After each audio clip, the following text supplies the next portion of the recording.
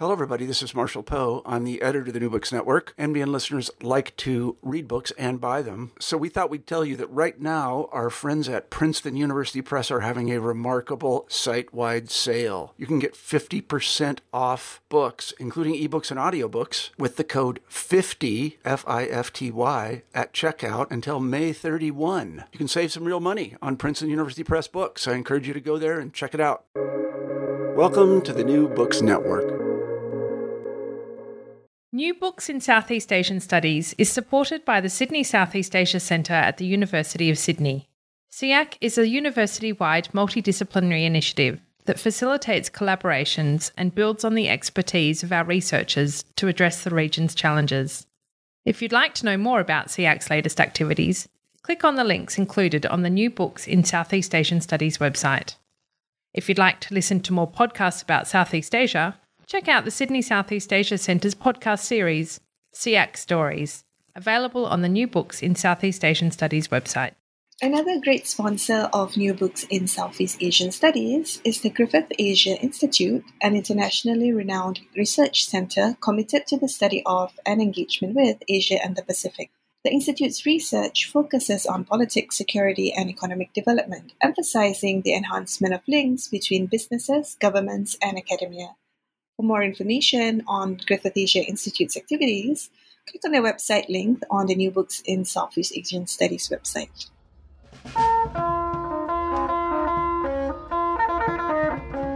Hello, everybody, and welcome back to New Books in Southeast Asian Studies, a podcast channel on the New Books Network. I'm Patrick Jory. I teach Southeast Asian history at the University of Queensland, and I'm co-host of this channel. Joko Widodo, or Jokowi as he's popularly known, famously rose from a riverside shack to become president of Indonesia in 2014. In a country better known for decades of authoritarian rule, Jokowi's story has captured the imagination of observers of Indonesia, hopeful for the country's transition to democracy. Ben Bland's Man of Contradictions, Joko Widodo and the Struggle to Remake Indonesia, is the first English-language political biography of Indonesia's president. His book goes behind this remarkable story to try to understand who Jokowi really is. And he argues that the contradictions apparent in Jokowi the politician reflect the deep contradictions of the Indonesian nation. Jokowi represents both the potential of Indonesia as well as its limitations.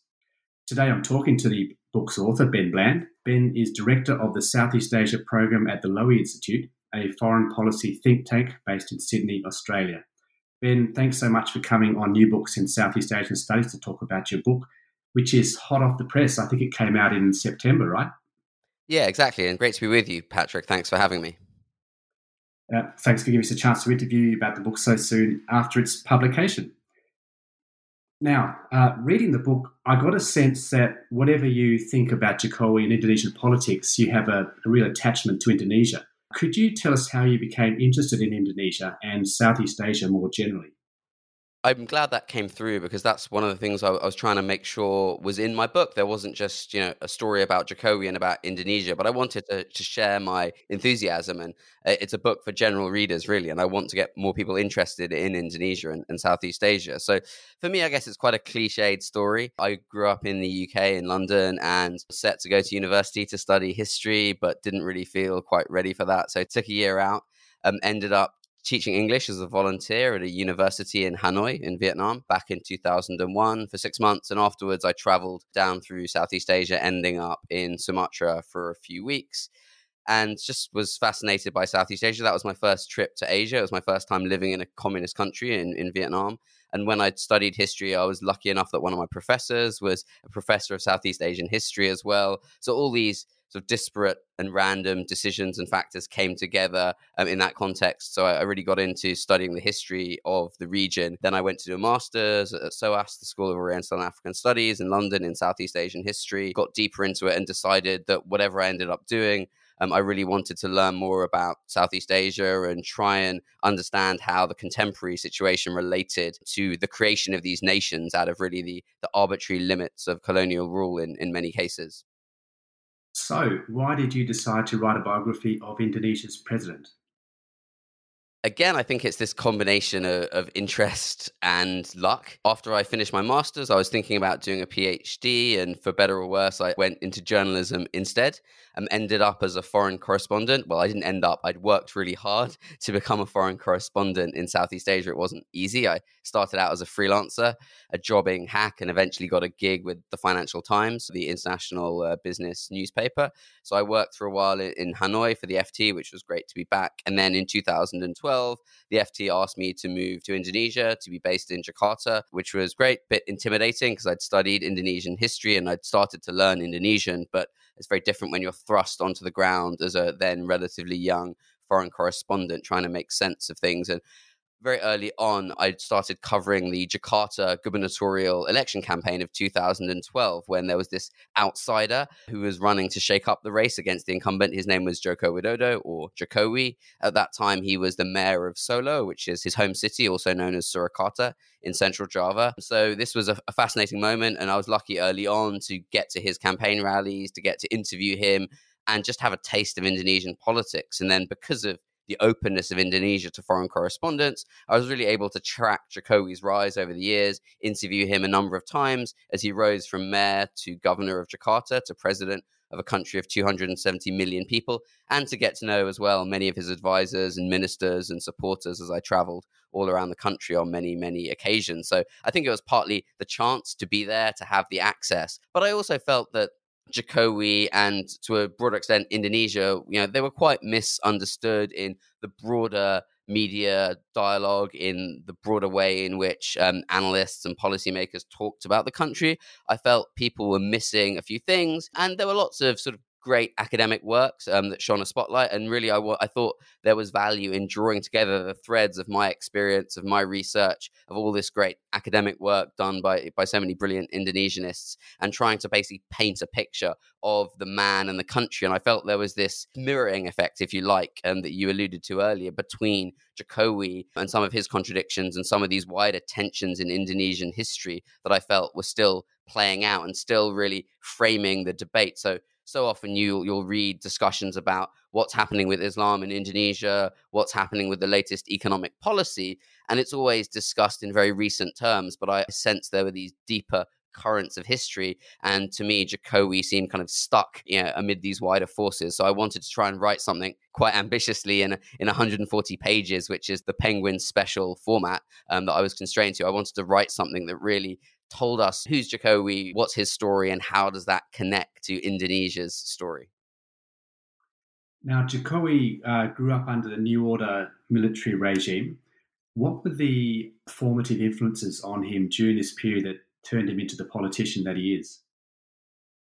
It's quite difficult to get at the formative influences of Jokowi because he's not a man who says much. When you sit down to interview him, as I did about 10 times, and I had several meetings with him that weren't on the record, as it were, he's a man of few words. He tends to repeat these same lines about how he sees the world and what he's trying to do. And then when you look back in his history, if you look at what he said about himself in his ghostwritten autobiography, for example, he talks about as a student at a time when other students were risking a lot to fight against the authoritarian Suharto regime. He was more interested in climbing mountains and listening to heavy metal music than going to the cafes to discuss politics. So from what I see, and I certainly don't have the full picture yet, he was really influenced by this desire to get ahead in life. He'd come from relatively humble origins. He talked about how his family were evicted from their small houses in the kind of poor areas of Solo on various occasions. And he was really driven by this desire, he says, to build up a better life for himself and for those around him. He talks a lot about his father, who was an itinerant bamboo hawker who had no fixed market stall. He really struggled to get by. And Jokowi talks about learning a lot from father's hard work, from his sense of sacrifice. And we can really see that. Jokowi went on to study forestry at a very good university in the nearby city of Yogyakarta. Then he briefly worked for a state-owned forestry company in the province of Aceh, and then came back and started his own business because he had an uncle who had done, I think, better than other members of the family, who had his own small wood business. And Jokowi learned from him, then set up his own small furniture factory. So it's just driven by this sense of those around him wanting to get ahead, to drag themselves up through their own hard work, their own endeavors. He was also influenced by the political atmosphere around him. It wasn't easy to start your own business during that period. Obviously, there was a lot of cronyism and corruption and nepotism in the Suharto administration. And I think even for small business people, it wasn't a straightforward time. So he had a struggle to pull himself up. But I think he was also framed by that experience. So many of us, right, we are framed in the way we see the world by our time as a young adult in the early years of our career. And Jokowi's early career was during this repressive time for Indonesia, when there was a focus on economic development, moving ahead in life. And I think we see that play out later in his presidency with this kind of laser-like focus on economic development over all else, which I think really mirrors the Indonesia that he saw as a young furniture maker. This may be a slightly unfair question, but it struck me while reading the book. It's about the president of Indonesia, but in recent years, Asia seems to have thrown up a number of these types of populist politicians. I'm thinking of people like Thailand's former Prime Minister Thaksin Shinawatra, or even India's Narendra Modi, and perhaps even Rodrigo Duterte in the Philippines. So is Indonesian politics sort of following a broader populist trend in Asia where, old institutions like the military and the bureaucracy, or old political parties that have been around since independence seem to be being challenged by outsider populist politicians? I think it only appears that there's a trend, but I struggle with this somewhat, I think, because of my background having studied history. My professors always imbued me with a skepticism of grand theory and grand trends, and I think I've been imbued with that desire to search for the ambiguity and the contingency. And I think populism, it's somewhat of an overused term. I mean, it doesn't mean that everyone is misusing it, but a lot of people are using it to describe so many kinds of leaders, usually ones that they don't like, right? That I'm not sure how much meaning it has anymore. And we can go back, I think it was a conference in the 1960s at the London School of Economics when the term was emerging. And I think they concluded that no one knew what populism meant, but it was really important to keep discussing it. So I'm reminded of that when I think about Jokowi, because if you think about some of the popular, for want of a better word, aspects of populists as they're discussed in the academic literature and in the wider public debate. You think about things like the divisive rhetoric, the claim to be the sole representative of the sovereign will. You can look at the very intemperate language used by people like Duterte, Bolsonaro, Trump, and Jokowi, while he obviously rose to power on this kind of connection that he projects to the people, he's never claimed to be the sole voice of the will of the Indonesian people. He's a much more gentle character. He doesn't use divisive rhetoric, but for sure, and I know we'll talk about it later, there has been this kind of rising power towards the military and the police, a growing authoritarian turn, as it's been called, under his watch. So that's definitely the case descriptively, but I'm not sure it's that helpful to paint him in this broader picture, because I actually think he's quite a different guy. And in fact, the person that Jokowi beat to the presidency twice, Prabowo Subianto, former Special Forces general with a long track record of allegations of human rights abuses and a very hot temper, he's more like the classic populist, the Duterte figure, the Bolsonaro, the Trump, than Jokowi. And Indonesian voters twice opted for Jokowi over Prabowo, although, of course, Jokowi then brought Prabowo into his cabinet last year. Indonesian politics always being ever confounding. When you think the people have decided X over Y, the politicians decide something else. So I think there's something there in the populist question, but I see it's more useful to actually look into Indonesian history than to compare him to these other figures, actually. One of the themes of the book is Jokowi's undoubted charisma. And, while he's a self-made businessman, the first Indonesian president to come from such a background, you write that he seems to embody older traditions of Javanese leaders. For example, his calmness. You mentioned a minute ago that he doesn't say very much, his imperturbability. And in one place, you refer to Benedict Anderson's famous article, The Idea of Power in Javanese Culture. Can you say a little bit more about Jokowi's charisma, and whether you think, to come back to your point you just made, whether he's a really sort of a new type of politician, or if he's actually embodying this older tradition?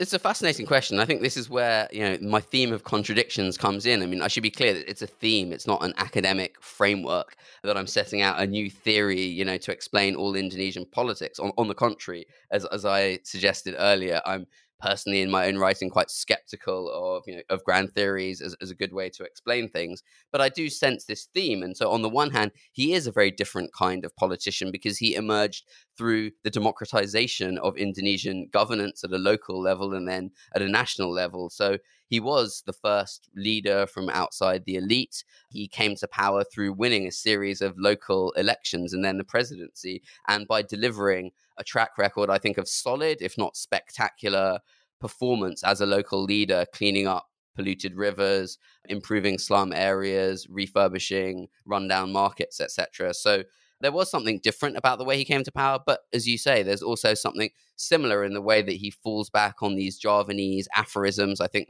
there's an echo there of Suharto, the way in which he can be this, as some would say, a populist figure without actually saying much, but it's all implied. I think there is something Javanese about that, and also in the way that Jokowi is so contradictory. I mean, Benedict Anderson talked about the concept of power in Jakarta, the idea of power in Java, really being about the concentration of power rather than using it.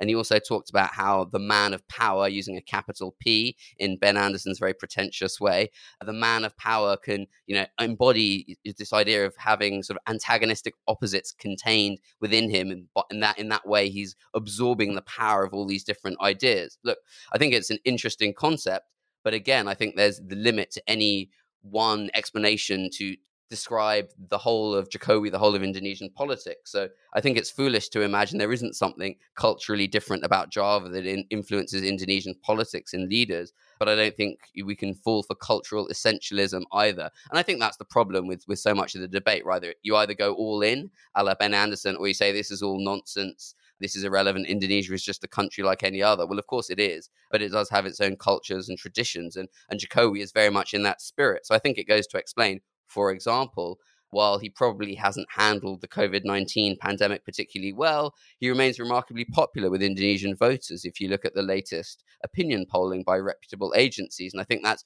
partly because of this ability to connect with Indonesian voters really without saying much. And that was one of the things I found so fascinating about him when I first met him in 2012, that he'd really electrified this campaign for Jakarta governor, but he didn't say much. And as an outsider, it was so curious to me that you could have a leader who doesn't use the speechifying narrative politics, which is really the way it's done in so many places now, but he had this more kind of intrinsic or instinctive connection to people that could be so transformative with so few words and so little policy.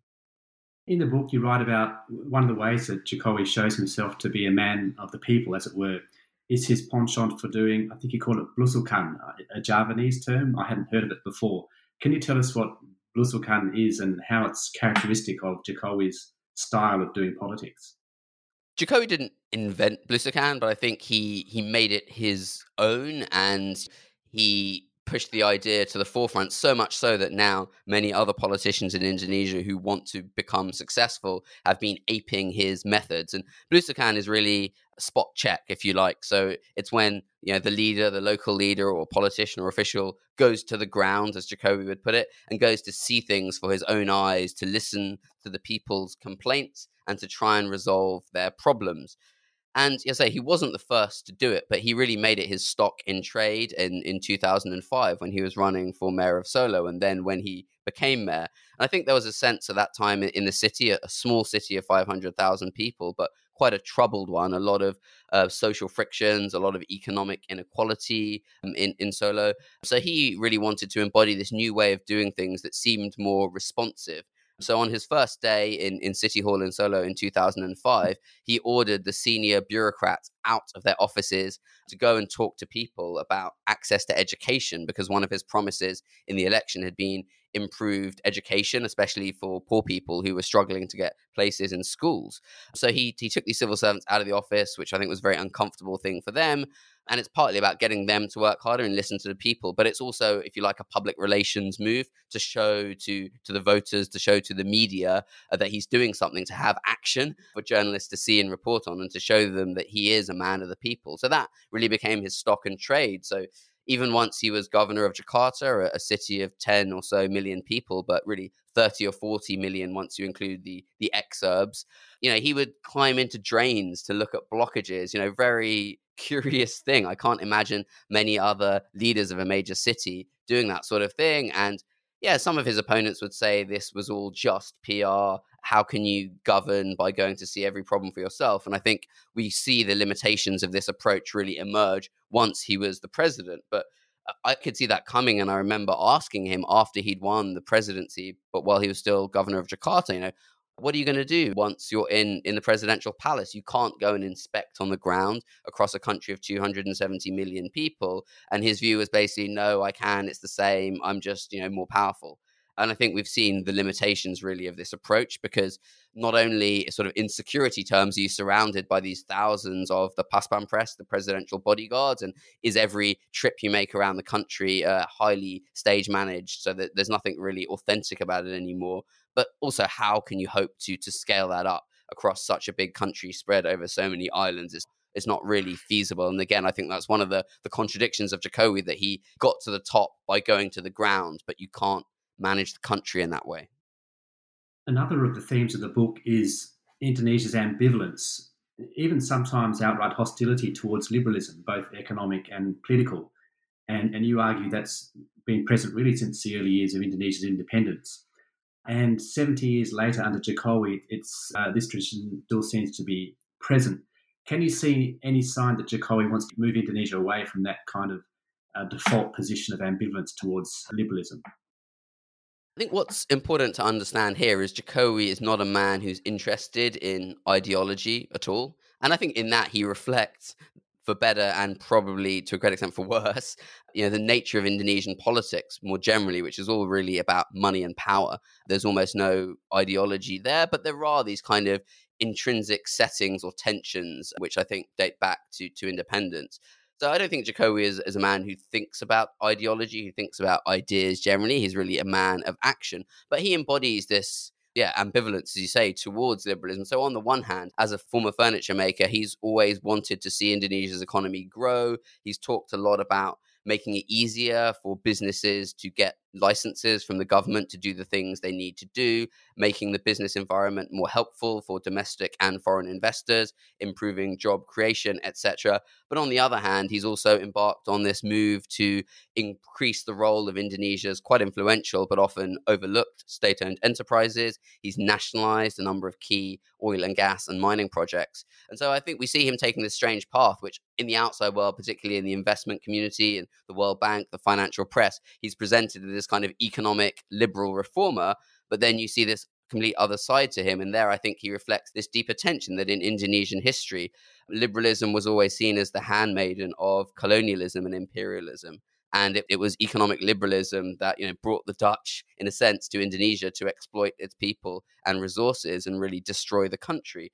So I think there's been that desire to push back against that. Indonesia's constitution talks about the family basis of the economy. It talks about the state having control over resources, over land and water. And these aren't, to my mind, kind of throwaway lines. There's something strong in there pushing back against this idea of liberalism. But on the other hand, Indonesia, like many other emerging countries, has always needed foreign capital and technology to advance. And whenever it's gone too far down the autarkic path, as it did under Sukarno, the founding president, it's led almost inevitably to economic collapse. So I think there's this great unresolved question then about the makeup of the Indonesian economy. How is it going to be oriented? And no one's really come to a solution. But I think what outsiders, especially in the financial press, in the financial community, often fail to see is just how toxic even the word liberalism is in Indonesia. It's actually, it's a word used to beat people up with politically. It's not a neutral concept in any sense. And despite that, as I say, there are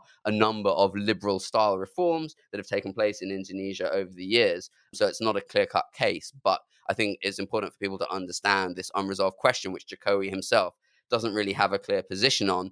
And I think that in the end undermines his ultimate aim to improve the investment climate, because he hasn't been able to bring in a stable environment for investment. I mean, I think it's totally okay. It's legitimate for Indonesia to have a protectionist orientation or to pursue industrial policy in the way that Taiwan, Japan, Singapore, South Korea did in their periods of takeoff growth in the 60s and 70s and 80s. But what they also had was stability. So they were able to set up a system where it was clear these sectors are open for foreign investment up to this limit. These areas are not. these state-owned companies or these local companies will be supported, but you must compete in the global market to show that you're worthy of state support. And I think he hasn't been able to get to this clear position. I think that's partly because he's not a man who thinks about these questions. He just sees things in practical terms. But I think you can't overcome such a deep question just by practical action on the ground. It really needs some sort of banging of heads together and some deeper thought about how to orient Indonesia so that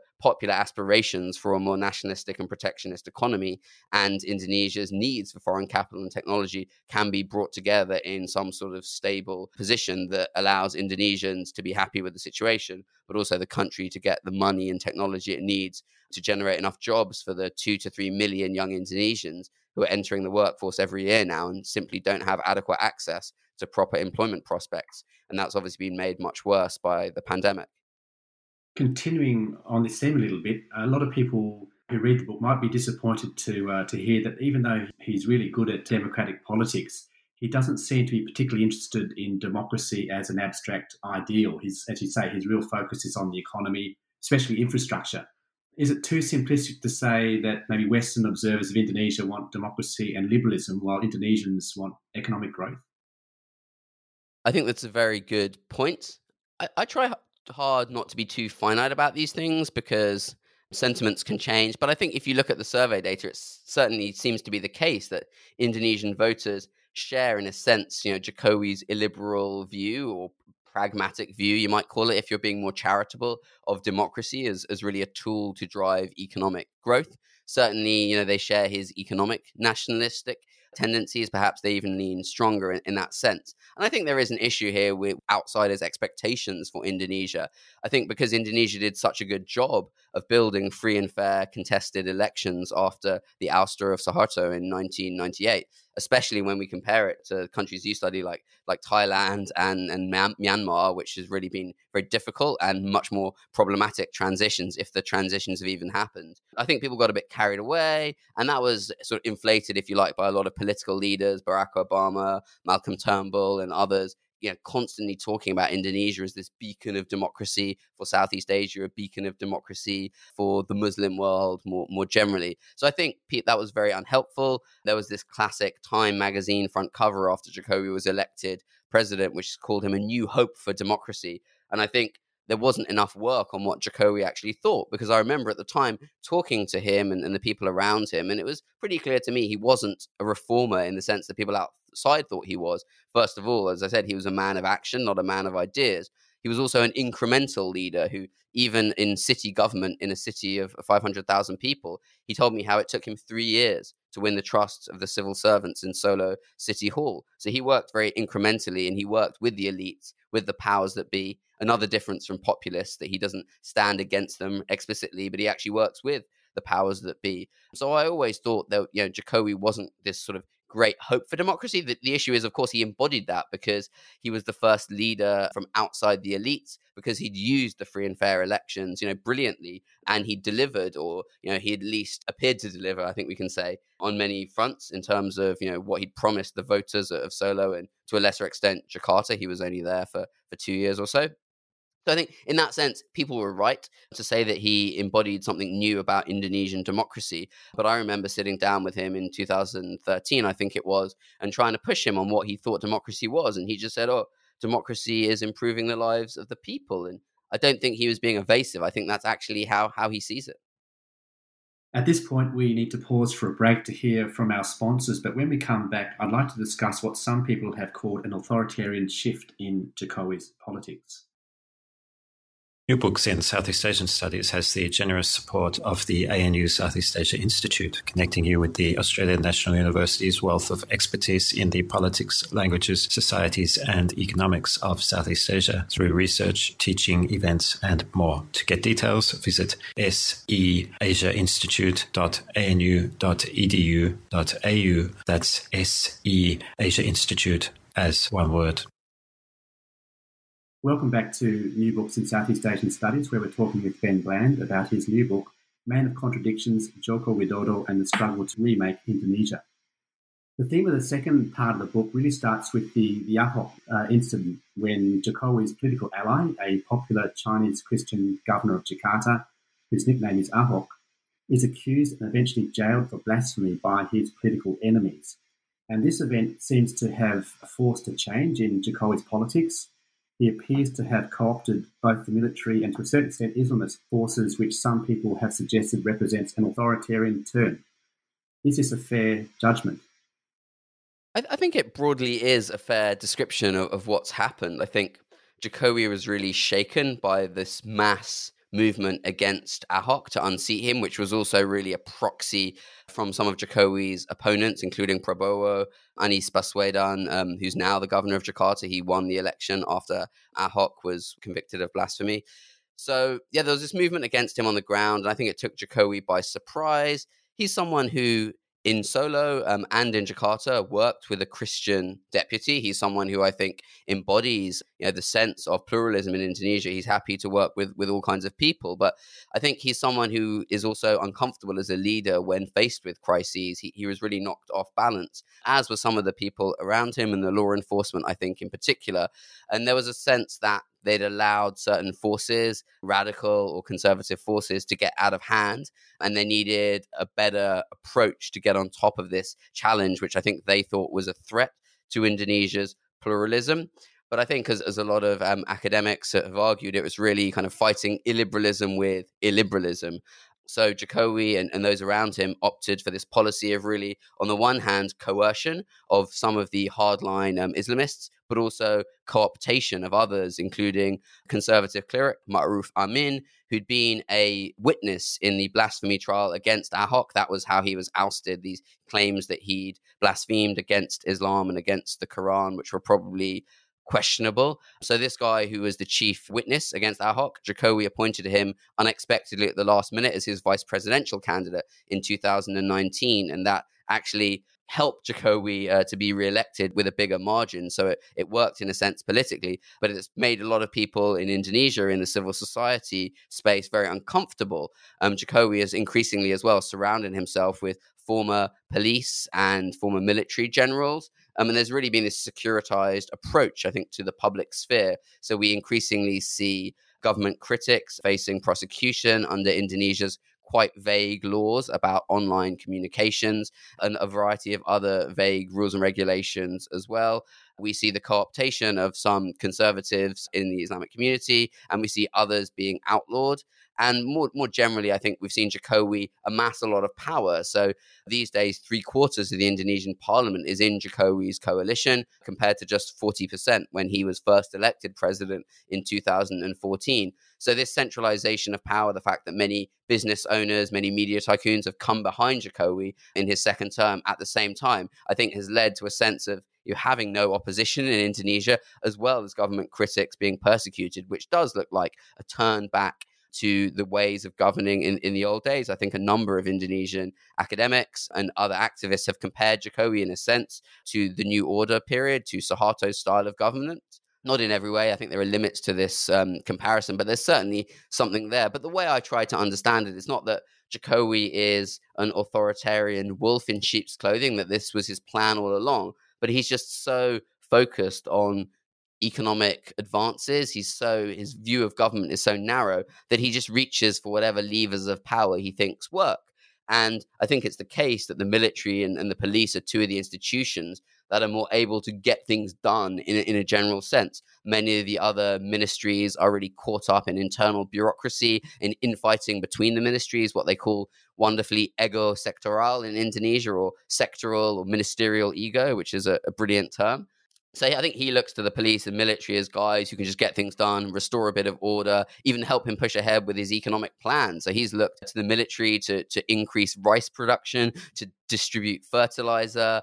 He's looked to the police to help communicate government policy. So really, I think, damaging to the reforms post-Suharto that took the military and the security forces out of explicit politics. But I think he's doing it more instinctively than deliberately. And I think, again, for the military and the police, it's less a case of them trying to secretly have a coup via the back door, and more just opportunistically individuals and, to a certain extent, the institutions sensing the ability to get more power, to amass more influence in the system, and taking that up. So overall, I think it is a bit of a concerning picture. but it comes about more through accident, if you like. And I think a sense, just lastly, that Indonesia wasn't as reformed after 1998 and the fall of Suharto as people thought it was. So while the electoral rules of the game were changed to allow these free and fair contests, which helped Jokowi come to the top, many of the players, people like Prabowo, another former general Wiranto, and Luhut, another former general, many of the institutions like the military and others really stayed in the game of power despite what people thought had happened in 1998. But again, I would argue that was, in a sense, a necessary compromise to allow a smoother transition, to avoid the sort of mass bloodshed and instability that probably would have accompanied a much broader effort at revolution, not reformasi, in 1998. For so long, the Indonesian military were the bad guys, I guess you'd say. But since the fall of the New Order and Reformasi, the bad guys seem to have become the Islamists. Islam in Indonesia has taken a conservative turn since the end of the New Order. Can you tell us about Jokowi's view of the place of Islam in Indonesian politics? It's very hard to get a sense of his view of the place of anything in Indonesian politics because, as I say, he's a man who leads through action and through symbolism more than through speeches. So, of course, he's many times kind of repeated the founder's language about Indonesia being a tolerant country and a pluralistic nation. But he also obviously embodies the sense of Islam as the dominant religion of more than 80% of Indonesians. And I think he's just shifted with the political winds on this one. My sense personally is that his own leanings would be more pluralistic. I think we see that. And as I said earlier, his deputy in Solo, his deputy in Jakarta were Christians. And in fact, probably the most important number two, if you like, today is not his vice president, the conservative cleric Maruf Amin, but his Minister of Maritime Affairs, Luhut Panjaitan, who himself is a Christian as well. So it's interesting that in his own personal governance, we see Jokowi uncomfortable, I think, with the hardliners and comfortable with a more kind of pluralist setting for Indonesia.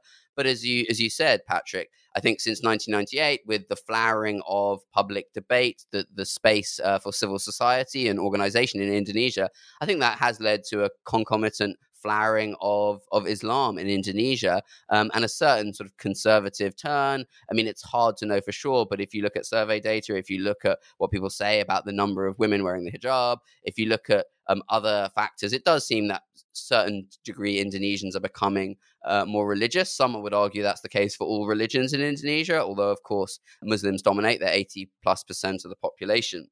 But I think it hasn't necessarily translated into politics. So actually, since 1998, the vote share of the broadly Islam-aligned parties hasn't really moved that much. It's never really got above 30%, I think, of seats in the parliament. But actually, you have seen this strange phenomenon of sometimes the non-Islamic so-called nationalist parties pursuing Islamic regulations more often than the Islamic parties. So in the last election, the most sort of overtly Islamic party, which is called PKS, their main campaign promises were to make it easier for people to get a motorbike license and to reduce the motorbike tax. And meanwhile, you had a number of nationalist parties campaigning, calling for local Sharia regulations in various parts of Indonesia. So I think it's quite a confused political picture more generally. There is this kind of social shift, I think, if you like, but it's not really clear how that's translated into politics. But Jokowi obviously sensed there was a need after the Ahok movement to protect his flank from these conservative forces by, bringing one of them into his cabinet. But at the end of the day, I suspect he's much more uncomfortable with these conservative figures and certainly the hardliners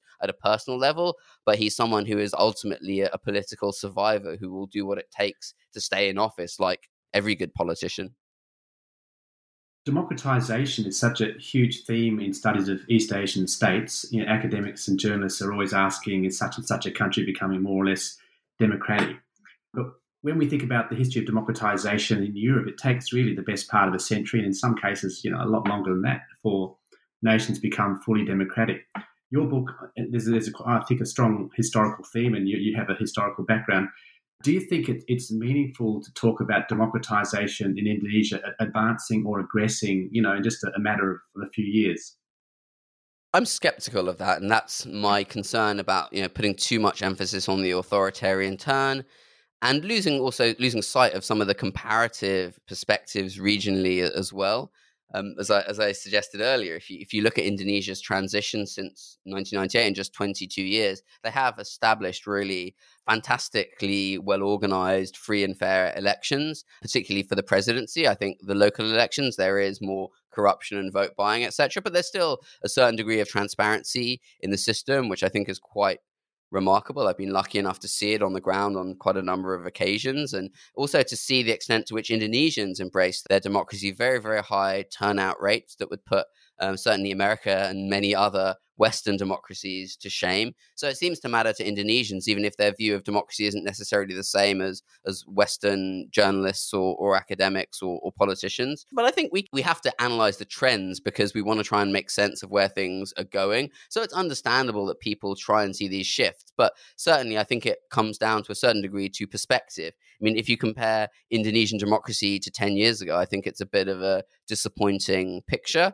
If you compare it to where people thought Indonesia might be as Suharto fell from power, when there were these predictions of mass violence across the whole country, the balkanization of Indonesia, fears of an even worse military dictator emerging in the aftermath of some sort of coup.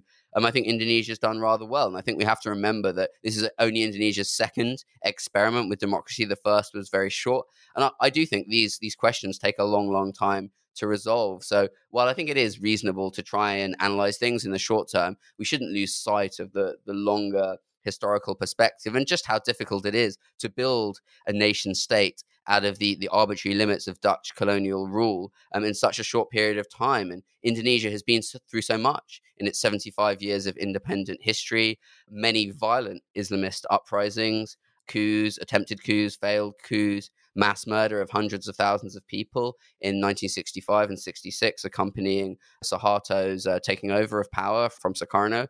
So I think Indonesia has gone through a lot. And when you look at it in that context, I think it's not doing too badly. When you look at it in comparative context, it's not doing too badly either. It's good to study what's happening in the short term, but try and remember that, these are really difficult challenges for any nation to overcome, but particularly such a big nation, such a complex nation, it's always going to be really, really difficult. And these things take time.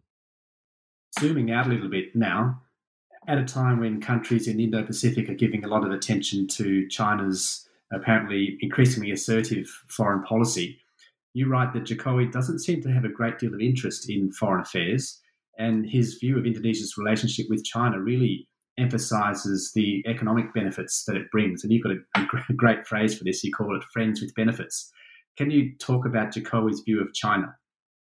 Yeah, it's a really good line, and I have to credit it. It does come from Jokowi himself, because the previous president, Susilo Bambang Yudhoyono, SBY, he talked often about Indonesia having 1,000 friends and no enemies. And early on in his presidency, Jokowi was asked by local journalists how his policy would be different, and he responded saying something like, well, what's the point in having all these friends if we don't get any benefits? So friends with benefits, that's really what he's searching for.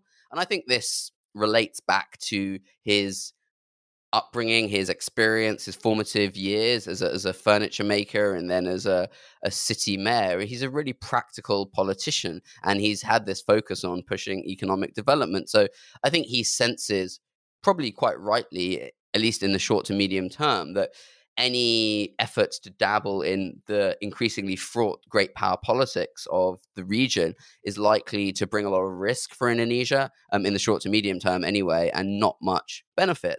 And certainly in China, he sees a country that's done a great job of developing its economy, that's done a great job of developing its state-owned enterprises and its infrastructure, which are things that are close to his heart. And he sees a lot of opportunities in attracting Chinese investment, which tends to move more quickly. I think a lot of Western investors want to see those liberalizing reforms, which are so difficult to achieve for the reasons we've discussed in Indonesia. Whereas I think from Chinese companies, both state-owned and private sector, they're much more happy with a kind of transactional view, getting things done, paying bribes where necessary, working around the rules, moving quickly. And I think that appeals to Jokowi. I think it also speaks to his sense of what's important. In his first 5 years, he didn't attend a single UN General Assembly. He sent his vice president, but he did like to go to APEC, to the G20, to forums that have a more economic focus, where he senses there's an opportunity to sell the Indonesian economy. So I think he's taken a slightly different tack, if you like, from SPY. But I think we have to understand he's still well within the broader bounds of Indonesia's foreign policy stance of being independent and active. And that really implies no alliances, no formal alliances with other countries, trying to stay out of these big, tricky questions, saving Indonesia's sort of freedom of action, if you like, retaining its strategic autonomy. I think the danger there is sometimes it doesn't look just independent and active, but passive and constrained. But at the end of the day, it's not a massive shift in overall setting from SPY and previous leaders. I think it is a slight shift in emphasis and style, but Jokowi sort of embodies that idea of Indonesia just thinking, what's in it for us to wade into these issues with China and the US? We're by and large, one of the furthest away from China. There's a very small maritime issue in the far south of China's 9-line claim, which overlaps with part of Indonesia's exclusive economic zone in what Indonesia calls the North Natuna Sea. But it's very limited to the sense of why antagonize China. But quietly, I think you can see where Indonesia's settings are more aligned in certain directions, not to the extent of alliances. But for example, Indonesia, very open to Chinese investment. But if you look at the Indonesian military, it does far more with the Australian Defence Forces and the US military than it would ever do with the People's Liberation Army of China. So you can see this hedging, if you like, from Indonesia. So it's quite subtle. It's there. And Jokowi ultimately doesn't want to do anything that will jeopardize domestic growth prospects. So now, for example, we see him promoting trials of the Chinese vaccine for the coronavirus in Indonesia. That's just a practical method. That doesn't mean that Indonesia necessarily wants to get behind China on the South China Sea, but Jokowi believes, and rightly, he needs a vaccine that works to help him tackle the problem. China is offering to help trial that in Indonesia and roll it out. So he works with them.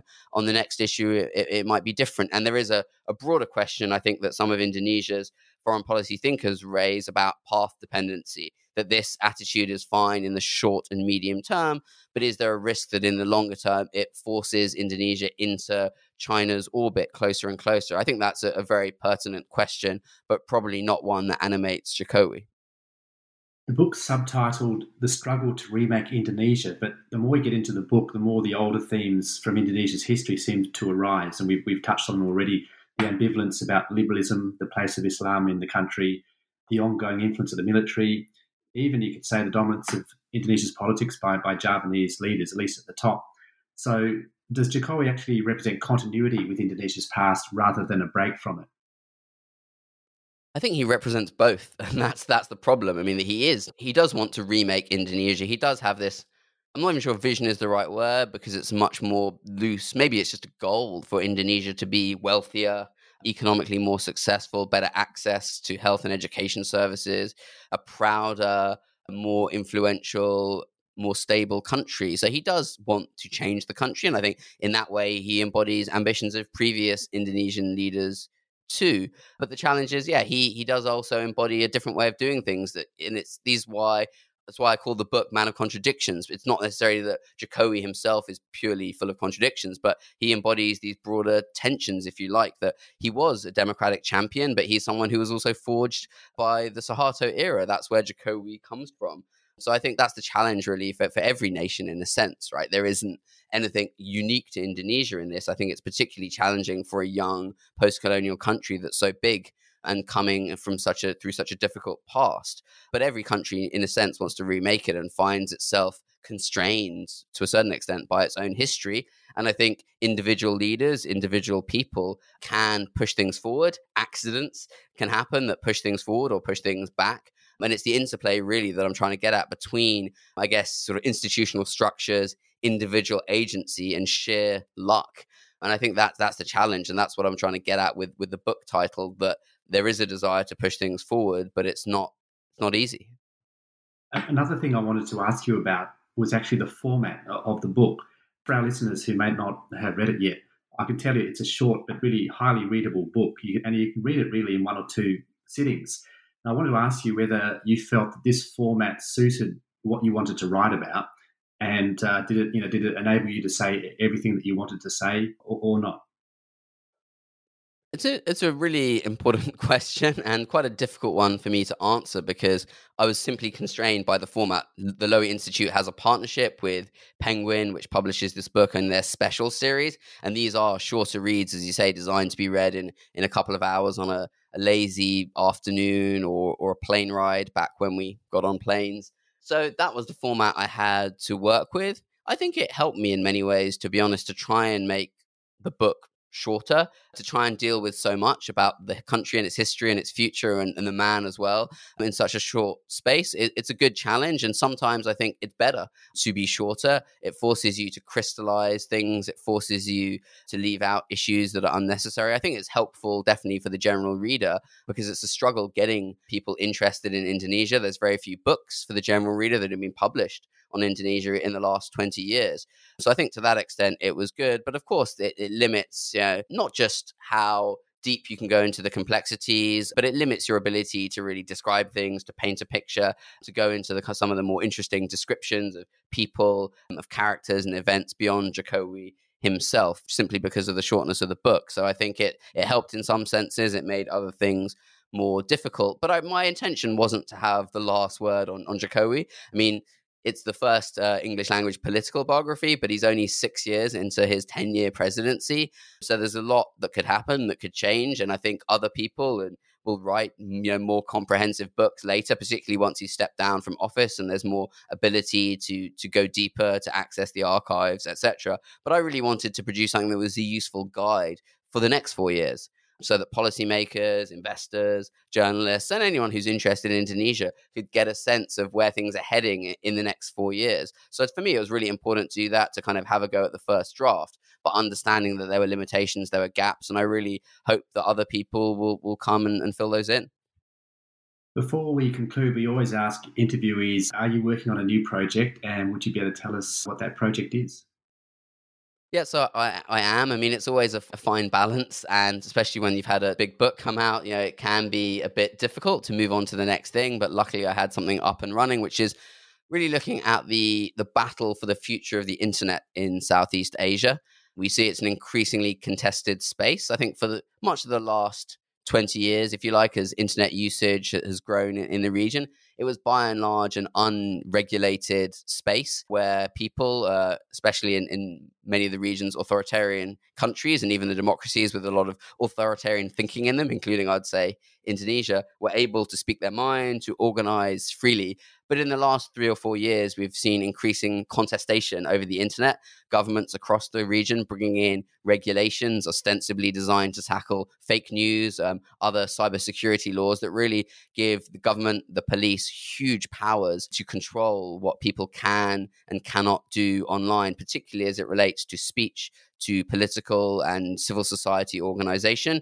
And there's another element here as well as the governments and the people, which is the large internet platforms, the Facebooks, Twitters, and Googles of this world, and how they've shifted as well under a lot of pressure, not just in Southeast Asia, but in the Western world too, from governments, and the way they've shifted to somehow adapt to this new environment of more regulation. So I'm trying to do a comparative study across the region and see where the internet is heading, which I think broadly is a much more constrained, restrictive space. And I fear there's a kind of unfortunate coming together in a way of the companies and governments agreeing to have a more censored and controlled internet, which is really going to reduce the space for opposition, for criticism, for organization in countries, which across Southeast Asia almost all have very constrained civil society, very constrained media, very constrained space for political opposition. So again, quite an ambitious project, but I think it's really helpful. There's a lot of great work on each country, but to be able to draw those threads together, especially in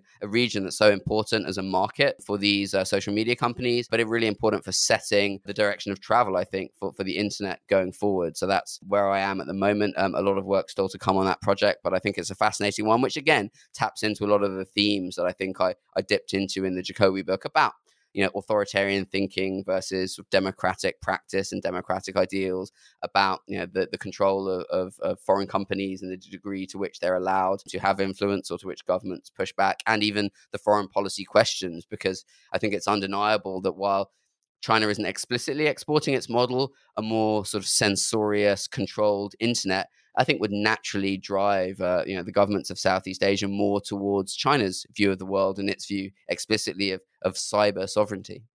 Fantastic project. We'll really look forward to seeing that come out. Ben Bland, thank you very much for joining us on this episode of New Books in Southeast Asian Studies to discuss your new book, Man of Contradictions, Joko Widodo and the Struggle to Remake Indonesia, published this year by Penguin Books. And to find out more about Ben's work, visit the Lowy Institute's website. And you've been listening to New Books in Southeast Asian Studies, a podcast channel on the New Books Network.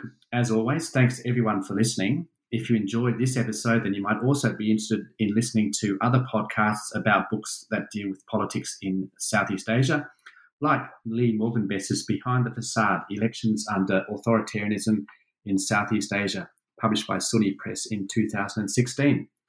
You can download or stream this interview and thousands more free of charge via the New Books Network website or iTunes.